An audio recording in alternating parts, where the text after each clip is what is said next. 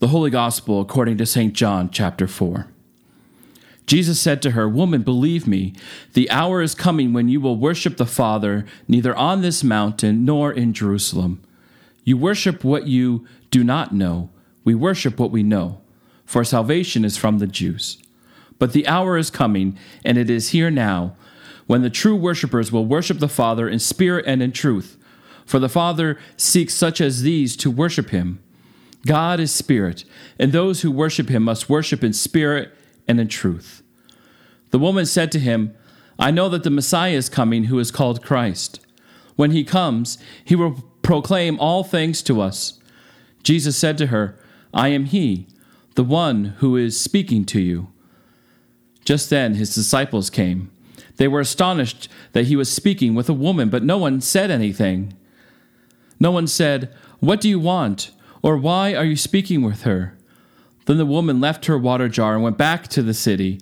She said to the people, "Come and see a man who told me everything I had ever done. He cannot be the Messiah, can he?" They left the city and were on their way to him. The Gospel of the Lord. Grace, mercy, and peace be unto you from God our Father and our Lord and Savior, Jesus Christ. Amen. So today we continue with our series, What is the Church? Last week I talked about the church and where we have come from as a congregation. And today I tackle the first of our 5 defined goals as a church, worship. I think many people experience worship as the life-giving blood to their faith. I see people leave worship experiences fulfilled, energized, excited for the week ahead. Worship is empowering to our faith. It inspires us and strengthens us. And because of worship, we can live out our call from God in the world. Over the years, I've experienced, I think, almost every type of worship. From a high liturgical worship where most of the service is chanted and there's incense and robes, lots of kneeling and standing and sitting. I've also experienced Beatles worship, where most of the liturgy was songs written by the Beatles. And I've experienced hip-hop worship. And you know what? I've enjoyed all of these worship experiences. Not one worship experience is the same to another. I find value that we have 2 very different types of worship here at Faith. We are blessed because of this, and we need to celebrate that. We need to drop the labels of contemporary worship, traditional worship, and just call what we do on Sunday morning worship. I'm asked all the time from people here at church and from other churches and church events that I go to, we talk about what is worship, or better yet, what is true Lutheran worship? Now, if we're all honest with ourselves, we've probably said at one point or another, we can't do that. It's not Lutheran. What do you mean you have drums and guitars and keyboards in worship? That's not Lutheran worship. I saw you give the sign of the cross on yourself for a blessing, and we can't really sing that hymn in worship. Only Catholics do that. It's easy to fight about the types of worship that we have. But really, when I think of worship, I want to go deeper than a specific type of worship. I want to better understand worship and our role in it. And there are a few things that I think we need to know. First, it is all about us. And second, it is all about God. Let me explain that a little further. When I say that it's all about us, what I mean is that each of us has this battle raging within our hearts over what we love most. Is it God, or is it something else? And we call that something else an idol. Now, I don't think any of us are building golden statues in our closets and calling them God. An idol can be something very simple that comes from multiple places. But the basic understanding is that whenever we love and serve something in place of God, we run the risk of placing that thing, that experience or idea above our relationship with God. We love our idols because we think that they will provide us with joy and happiness. And we give in to them, and we may even convince ourselves that what we are doing, well, this is what God wants us to do. But friends, true worship comes from God alone. I had a colleague who was a huge football fan. He grew up just outside of Chicago, and in college he went to the University of Chicago and eventually the Chicago Seminary, and we met one time at a first call retreat. Now, as a pastor and an NFL fan, let me tell you, these things don't always work out when it comes to watching football on a Sunday. Well, he went to his congregation and he said, well, Sunday morning worship ends about noon. And so my day off is going to start at noon on Sunday and end at noon on Monday. So then he could rush home, prepare for an afternoon and evening of watching football. Now, there's nothing wrong with watching football in the afternoon and evening. I've done that a number of times myself. But he said to his congregation that he could have no obligations on a Sunday afternoon or evening. He refused to have meetings or confirmation class or anything on a Sunday, at least during football season. Well, let me tell you, that did not go over well with people in his congregation. And I think part of the reason is they recognized that he was trying to claim his day off, his Sabbath time, during this block of time. He said it wasn't for him, it was something that God wanted to do. But really, he wasn't doing it for God, he was doing it for himself. Now, we all need time of Sabbath, time apart from the day-to-day experiences in our lives, but we also need to realize that when we take this time, we need to focus that time not on ourselves, but on God. And when we finally immerse ourselves in worship, we can see the life-changing effect that it has on us. We can align our hearts with the mission that God calls us to do. The prayers, the scripture readings, the hymns, all of this enables us to worship and then to bring that experience into our daily lives.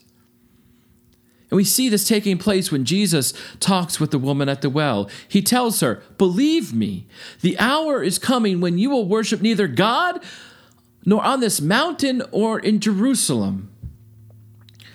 It won't matter how you worship, because to me, it doesn't matter where you worship. It doesn't matter how you worship. The reality is you worship the best way that you know how. But the hour is coming, and it is here now, when the true worshipers, those who fully give their hearts and souls and lives to God, will worship God in spirit and in truth. God is spirit, and those who worship him will worship in spirit and in truth. They will take what they experience in worship, and they will tell the world about God's love. So when I say worship is about us, well, what I mean is that we need to find out first where our heart is. Are we worshiping the idols in our lives, or are we able to let everything go and give everything over to God, to lay our burdens, our thoughts, our prayers, our lives, our struggles at the foot of the cross? And while we are kneeling at the foot of the cross, we can listen to what God is telling us, and we meet God there. So we can fully align our lives with God's will for us. And then what do we do next? Well, to get an idea of what to do next, I went to the obvious place, Facebook. And I asked the question, what is worship, to a number of Facebook groups that I belong to. And I received about 50 comments and messages from people from around the country, both clergy and non-clergy people. And here are some of the things that the people said. When I hear the word worship, I think of a reflection on teachings. I think of a celebration of God and a means to learn what our purpose in life is. Worship centers me and prepares me for another week. There's also this gift of spending time with my brothers and sisters in Christ. Worship equals expressions of love as we come together to celebrate the mystery of God. This to me is made most real in the sacrament of the Eucharist, as we share the meal of bread and wine to unite us, so that as we consume Christ, Christ consumes us. Worship for me, a 74-year-old, is focusing on what God is doing, and then how can I participate? Worship means putting aside everything that is going on with me to thank God for all that He has done for me in spite of myself. It is an opportunity to be refueled before we go on with the rest of our daily lives, serving others. Worship is thanking and praising the Lord, listening to His words, singing our favorite hymns, saying prayers for forgiveness, guidance, and blessings for the coming week, and receiving the sacrament. Worship is an act of religious devotion performed as a group or individually, at least according to Wikipedia. And I thought that was pretty good. I don't always attend church, but that doesn't mean I can't worship. And this is how the ELCA defines worship. Worship stands at the center of our life of faith. Through God's word, water, bread, and prayer, we are nurtured in faith and then sent out into the world. Worship is central to everything that we do.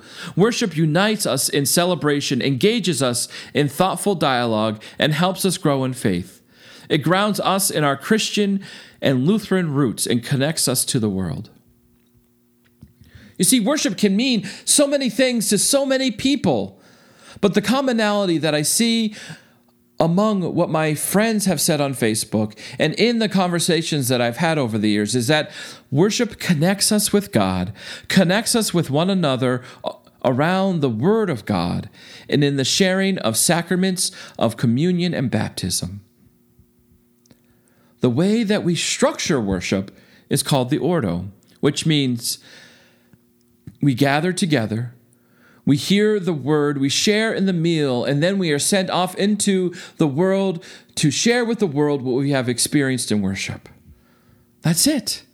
That's what worship is, and how we live that out is called the liturgy, which means the work of the people.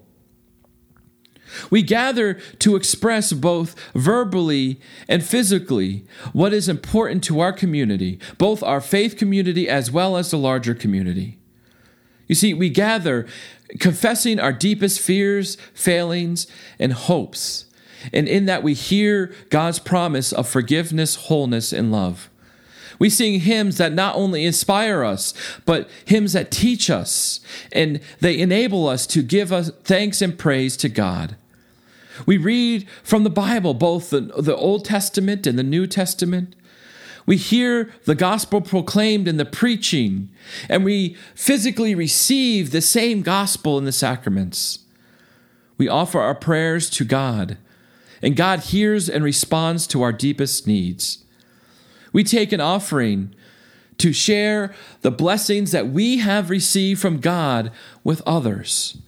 And then we are sent out into the world to live faithful lives among God's people, and we respond to and share God's love with the world. In all these ways, we connect with a church who has come before us, the church in which we are a part of now, and the church yet to come. So when we come to this holy place, we come as broken people who are in need of a Savior, and we are helped by other broken people who are in need of a Savior. And through that relationship with the people around us as we enter into worship, we hear and experience the great story of God's grace, love, and forgiveness given to us. And then we share that with the world.